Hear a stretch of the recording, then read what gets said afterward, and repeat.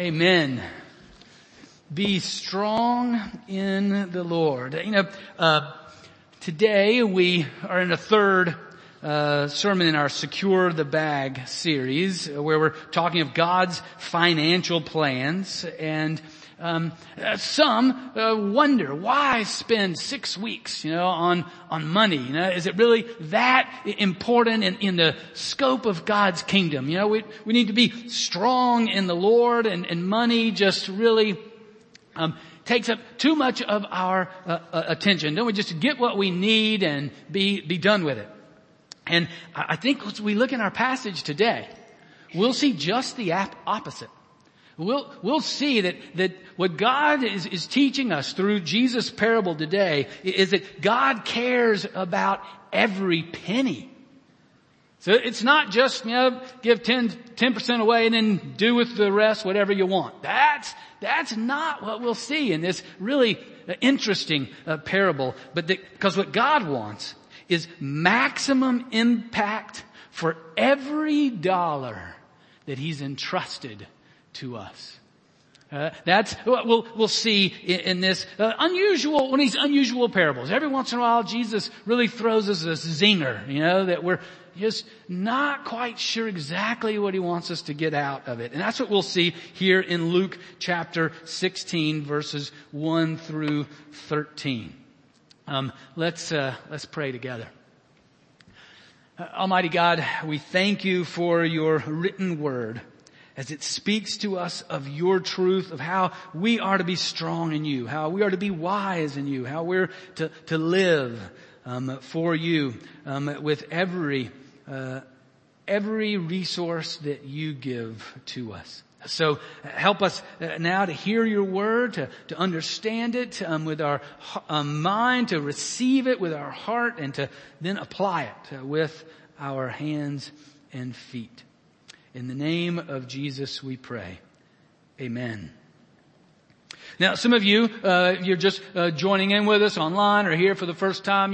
We call this the Secure the Bag series, which is really a popular phrase today about getting the most that we can. In a worldly sense, it's maximizing the amount of money that we can get. Secure the bag, get all that we need, all that we want, and even more. Well, what we'll see here is how secure the bag's not a bad notion. It's just our world has twisted it around to secure the wrong bag. And what God leads us to is to say, secure the bag, go for it, but go for it with this motive and with this intent and with this goal. And that's, again, what we'll see in our passage here. Luke chapter 16, starting with verse 1 through verse 13. Hear the word of the Lord. He, Jesus, also said to the disciples, there was a rich man who had a manager, and charges were brought to him that this man was wasting his possessions. And he called him and said to him, what is this that I hear about you? Turn in the account of your management, for you can no longer be manager. And the manager said to himself, what shall I do? Since my master is taking the management away from me, I'm not strong enough to dig, and I'm ashamed to beg. I've decided what to do, so that when I am removed from management, people may receive me into their houses. So summoning his master's debtors one by one, he said to the first, how much do you owe my master? He said, 100 measures of oil. He said to him, take your bill, sit down quickly, and write 50. Then he said to another, and how much do you owe? He said, 100 measures of wheat. He said to him, take your bill and write 80. The master commended the dishonest manager for his shrewdness. For the sons of this world are more shrewd in dealing with their own generation than the sons of light. And I tell you, make friends for yourselves by means of unrighteous wealth, so that when it fails, they may receive you into the eternal dwellings. One who is faithful in a very little is also faithful in much. And one who is dishonest in a very little is also dishonest in much. If then you have not been faithful in the unrighteous wealth, who will entrust to you the true riches? And if you have not been faithful in that which is another's, who will give you that which is your own? No servant can serve two masters, for either he will hate the one and love the other, or he will be devoted to the one and despise the other. You cannot serve God and money. This is the word of the Lord. Thanks be to God. All right. So, get the basic gist of the story that Jesus is telling here. There's a rich man, the business owner, and he's got a manager, the one that manages all of his holdings and his positions. And what the business owner, the boss, has found out is that the manager is squandering, wasting away the possessions of the manager. He's not maximizing their use. He's just flitting them away. We're not exactly sure what's happening, but he's confident, safe, and so he's just coasting through, wasting his manager's possessions. And so he calls him in and fires him. Says, you're fired, you're wasting away my stuff. I want you to bring the books in so I can look at them and you're done. Which sends then the manager, the one that's managing all the possessions, sends him into deep concern. High, red alert. What do I do? In verse 4, he tells us that he has come to a conclusion. No, he's too proud to beg. He's too weak to dig ditches. So he's got to come up with something to do. In verse 4, he says, I've decided what to do so that when I am removed from management, people may receive me into their houses. Remember that one. We'll circle back to that in a little bit. And so, but what he does, then he starts doing his plan. So he brings all the customers in. He says, everybody that owes his boss money. All right, you come in. All right, you own this many, gallons of oil, cut it in half. You own this many tons of wheat, cut it by 20%. Write it down on your bill. Now that's what you owe. And so what he has done, he has gone into action, right? Quick, urgent, and we find out in the next passage, shrewd, clever, wise action. I mean, he's commended. The next verse, his manager tells him, or the boss comes in and tells him, good job. How clever, how shrewd you are. He recognized his need and he got busy. He worked it hard for his benefit.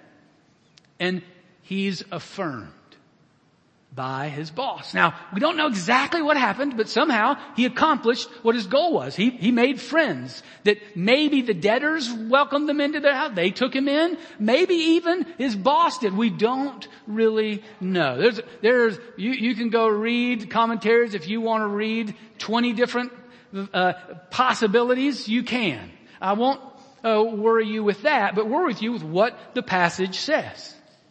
What the man did was commended. Now, what bothers us is that he's dishonest and it's unrighteous wealth. Well, hold on to that. It didn't bother so much the first century here, but it bothers us. But we'll get to that in a minute. But hold that clearly. What he did is commended. So in verse 8, his manager commends him. And Jesus then, I believe, starts to talk in the middle of verse 8. And giving a little bit of interpretation of why he's commended. Middle of verse 8. For the sons of this world are more shrewd in dealing with their own generation than the sons of light. What Jesus is telling us here in this passage is that money is a powerful worldly tool that we as followers of Him must master.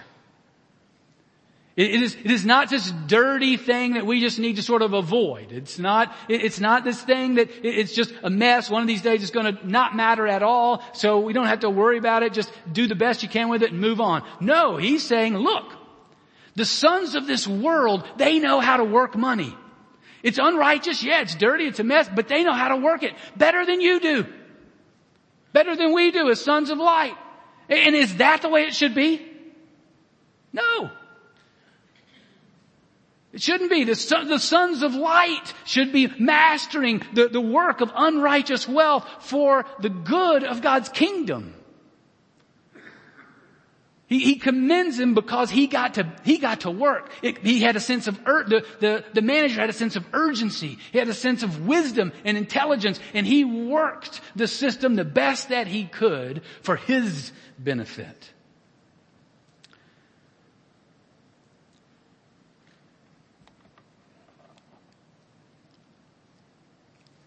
I think part of the reason that this parable is hard for us because this dishonest manager is using unrighteous wealth.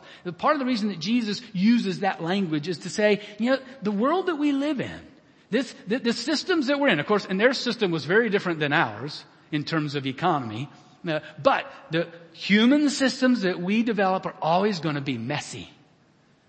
They're going to be hard. It's going to take work. It's not one that is pure. And yet all the more reason for us as followers of Jesus to jump into the system and make it work with the best kingdom wisdom and shrewdness that we can develop.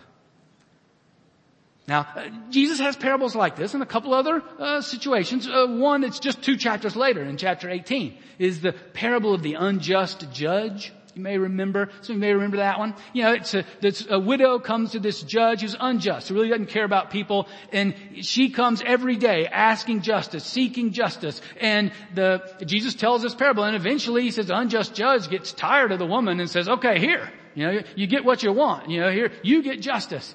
And Jesus is using that as a positive parable to say, pray. Because if this unjust judge is going to give to this woman justice, how much more will your just God give justice to those of us that ask? And that was just a few chapters later. There's a number of parables like that where Jesus uses things that trouble us a little bit, but because I think he's talking about just how messed up the world. This is not easy and clear and perfectly able to be done perfectly. But it is a world in which we must enter full speed with urgency and wisdom, just like this manager. Because we are just like this manager. We are manager of whatever our Heavenly Father entrusts to us. Whatever wealth that He gives us is God's. And it's really easy for us to sort of fall in the same trap as this dishonest manager, just to take it for granted. If we got enough and needs are met and we're able to do a little bit more with it, well then, okay, we're good. We'll just coast the rest of the way through. Or it's really easy for us to get caught up in the ways of the world and think we're to secure the bag. We're to take these resources and get the most that we can for ourselves, for our own benefit. And Jesus corrects that as well with the next phrase in verse 9. He says, let me read it. And I tell you, make friends for yourselves by means of unrighteous wealth, so that when it fails, they may receive you into the eternal dwellings. All right, now again, remember I told you to hold on to verse 4? Remember what the dishonest manager, what his goal was? He did all of these things that Jesus says except for the last one. He made friends for himself by means of unrighteous wealth. All right, so he fulfilled that part. So that when it fails, when the unrighteous wealth fails, when the system fails, when what happened with him, when he gets fired, they may receive you into eternal dwellings. He's an example of a linear, horizontal journey. He did it all so that they may receive him in worldly dwellings. And Jesus is telling us, now we need to have that same urgency, that same wisdom, so that we may be received in eternal dwellings. We may have eternal impact.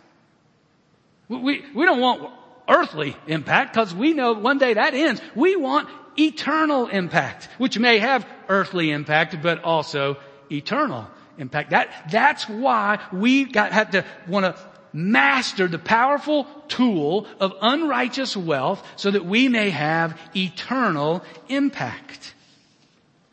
We want to use unrighteous wealth for eternal impact. So you see how Jesus tells the parable that goes along like this. The dishonest manager did exactly this, and he parallels that until the end. The goal is totally different. It's not so that we'll be received in their houses. It's so that we may celebrate now and for all eternity. We get to participate in the work of God's eternal kingdom through the use of unrighteous wealth. All the more why we want to work it. I mean, why in the world would we want the people of the world's wisdom to be mastering the work of money? We want God's people to be mastering it. We want God's people to be working it. The manager's trajectory is flat. Ours is heavenward and eternal.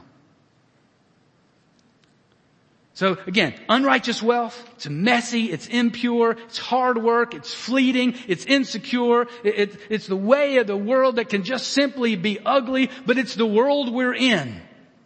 And it's the tool that we've been given, that God has entrusted to us. So it's our charge not to complain about it, not to worry about it, not to get scared, but to enter in with urgency and wisdom. That's why we have the practical workshops Thursday night. You know, we had a great one Thursday night on budgeting. And it was a great review, a great reminder, and to be quite honest, to confess to you, as I'm prepared, this is just unfair that I have to prepare this and then go to that budgeting workshop and realize Jesus is preaching to me.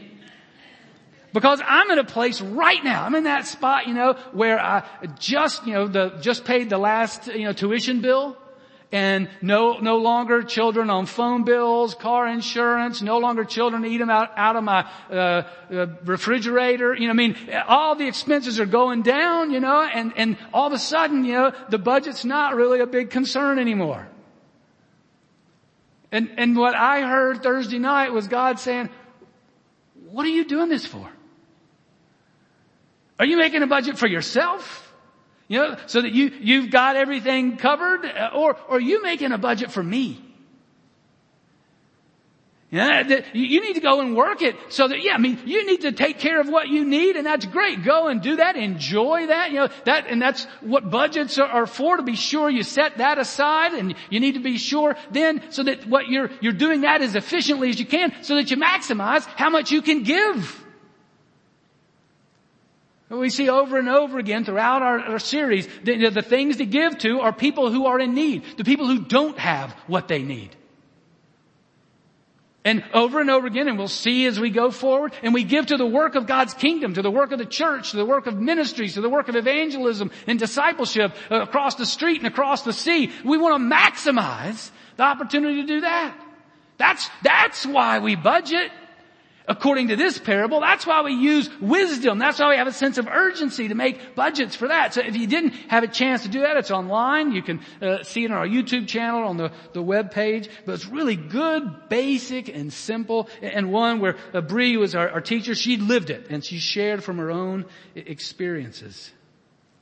And this week we have one on investing. One of the reasons of budgeting is so that our money works for us instead of us work for it. Or you budget so as to eliminate debt, so that interest isn't something you pay, it's something you get. So we save for those things. We invest so that then the system actually is working for us. We're taking money and making more just on the money that we invest. So that's this week. And again, and the purpose of that is not so that we have more, but so that we get to participate and see how in every way we can we're maximizing the impact of unrighteous wealth for the kingdom of God. You'll notice in your bulletin you got something on the endowment fund. Well, you know what? The endowment fund is a way that we as a church and the wisdom of the ages are saying, hey, this is a way for money to work for the kingdom. People give money to the endowment fund and then it's invested and it makes interest. And that money is then given away to ministries outside of the church with a particular emphasis on evangelism and discipleship. So that money is now working for the kingdom. And you can talk to mission workers around the world who've received funds from this. This is one of the ways that with urgency, with wisdom, we work the system for the benefit of the kingdom. And so if you know folks that want to apply for those ministries, projects of evangelism or discipleship, you can pass this information on to them. But we work it in terms of investing and letting, and also budgeting. And then another way that we do that, and again that we work it, is we plan for retirement. Again, but it's not so that, I can coast then at retirement. It's so that then the money is providing for the needs and then my time is more free. And there are many of you that have done that and done that well. You've started ministries that have been going on for decades in your retirement because you're free. You spend your time and energy now working in ministries of evangelism with high school students, discipleship with college students. You work in ministries that care for the needs of the poor, helping folks move out of poverty into the fullness of life that God has for them. You're giving of your time and energy even more so because you've been planning. That's the reason that we plan for retirement. That's why with urgency and with wisdom we do that. So again, take advantage of the Thursday night meetings. Again, this one is on investing. We'll also have, you can go online and do it Zoom as well. But if you come, you get the handouts. And in one of the meetings, we'll even have a little raffle for a free gift. That even helps on this journey of, being urgent and wise in the unrighteous wealth of this world. All right, then the final paragraph. So after the parable, then Jesus brings it home with a little collection here, a sense of really the earthly and heavenly impact that we get to, with unrighteous wealth, can serve God now and serve God forever. That there is a tie-in to what we're doing on earth now and what we will get to do in heaven when we're with God in the pureness of the new heaven and new earth. The last paragraph really is what we call eschatological, and it means last days. It's the end times when Jesus returns and the new heaven and new earth have come. It's taught, Jesus is telling us what you're doing now has direct impact on that day. That you're serving God now, that also means you're serving God forever. And so there's a really, a movement of what Jesus is talking about, in, verses 10, 11, and 12, where he says, what you do with little connects with what you will do with much. Verse 10, one who is faithful in very little is also faithful in much. One who is dishonest in very little is also dishonest in much. So what he's saying is right now, all of us have little. I don't care if you're Jeff Bezos. Compared to God, you have little.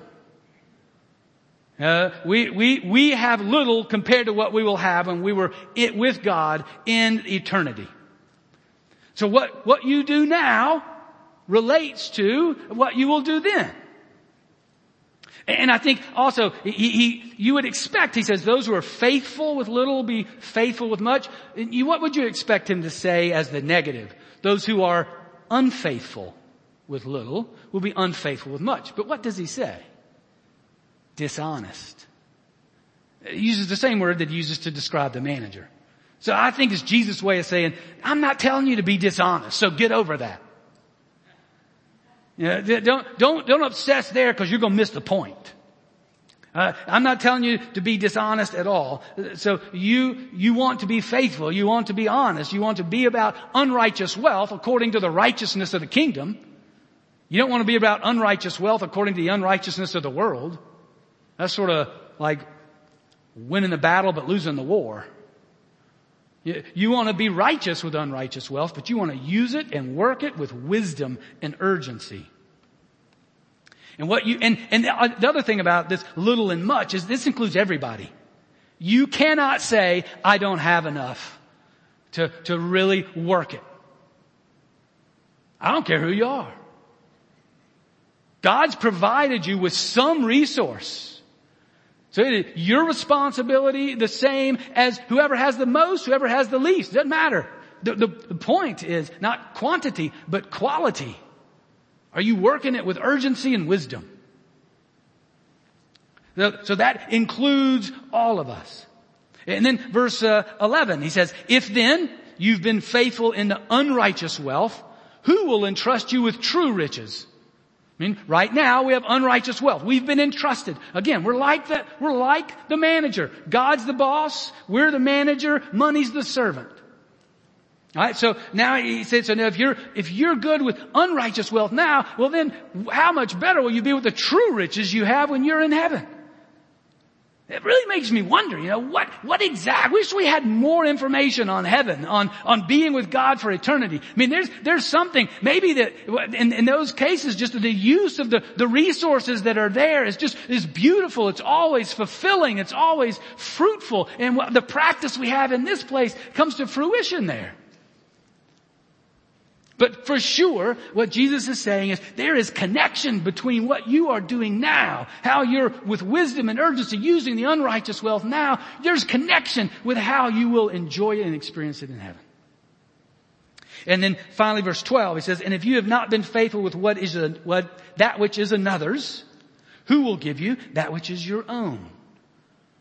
Again, that's just who we are. We have been entrusted with unrighteous wealth that does not belong to us. It belongs to the Father. So if we're good, if we're working what is not ours now, then we get what's ours when we're with God. I mean, it's just the purity and beauty of the new heaven and new earth.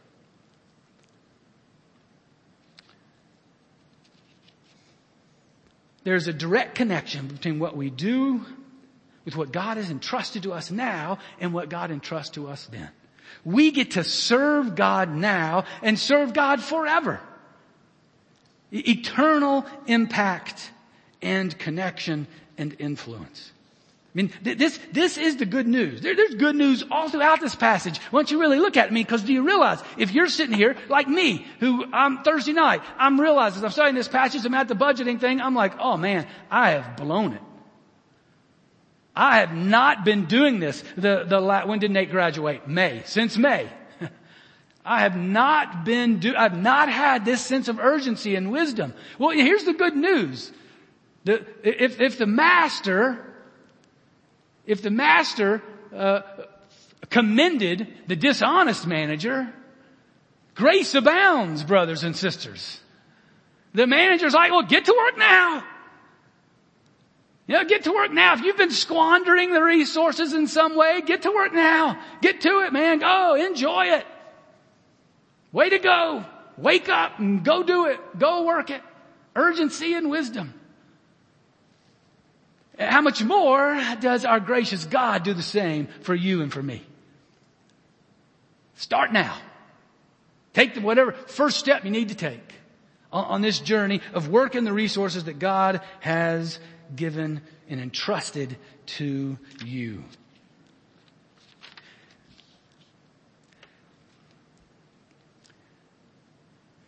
Remember, as we've said all along, money and God compete for our souls.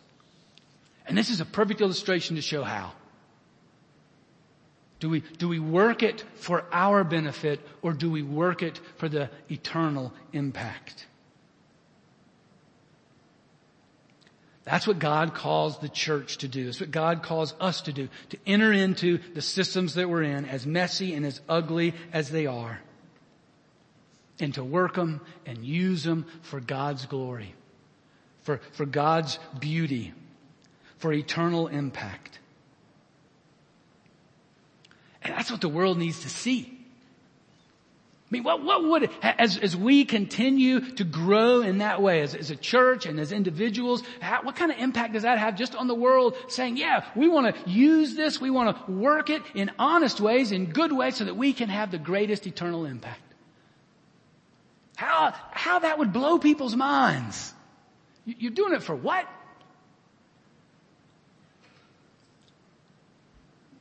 That's the privilege that we have. To do the work of budgeting, of saving, of investing, of giving. The world needs to see a people who are not controlled by the allure and the mess and the dirtiness of wealth. But who get involved, get their hands dirty in the system to use it for the beauty of heaven. May that be what God does in me, in you, and in us. Let's pray.